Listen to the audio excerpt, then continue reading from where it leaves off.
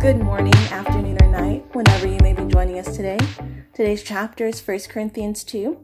Some verses that stood out to me were verses 1 through 5, but specifically verse 1, which says, "And I, when I came to you, brothers, did not come proclaiming to you the testimony of God with lofty speech or wisdom," in verse 5, "so that your faith might not rest in the wisdom of men, but in the power of God." And these verses really stood out to me because I feel like a lot of times when we want to speak about the Lord, we think that it has to be someone who is very charismatic, eloquent in speech, and self-confident.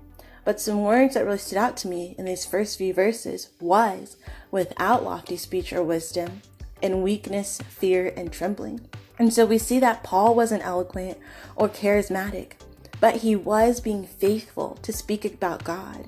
And the reason this is, we see in verse 5, is so that your faith might not rest in the wisdom of men, but in the power of God. So in this, we realize that when we speak about the Lord, people shouldn't be putting their faith in us. They should be putting their faith in the one whom we are speaking about. So it doesn't matter if we're not using lofty speech or wisdom, or if we're in weakness, fear, and trembling. All that matters is that others are putting their faith in God. So a prayer that we can pray today is, "Oh Heavenly Father, we love you. Lord, thank you that we have the opportunity to speak about you to others. Lord, we pray that you would be the one being expressed to us today and not ourselves. In your name we pray. Amen."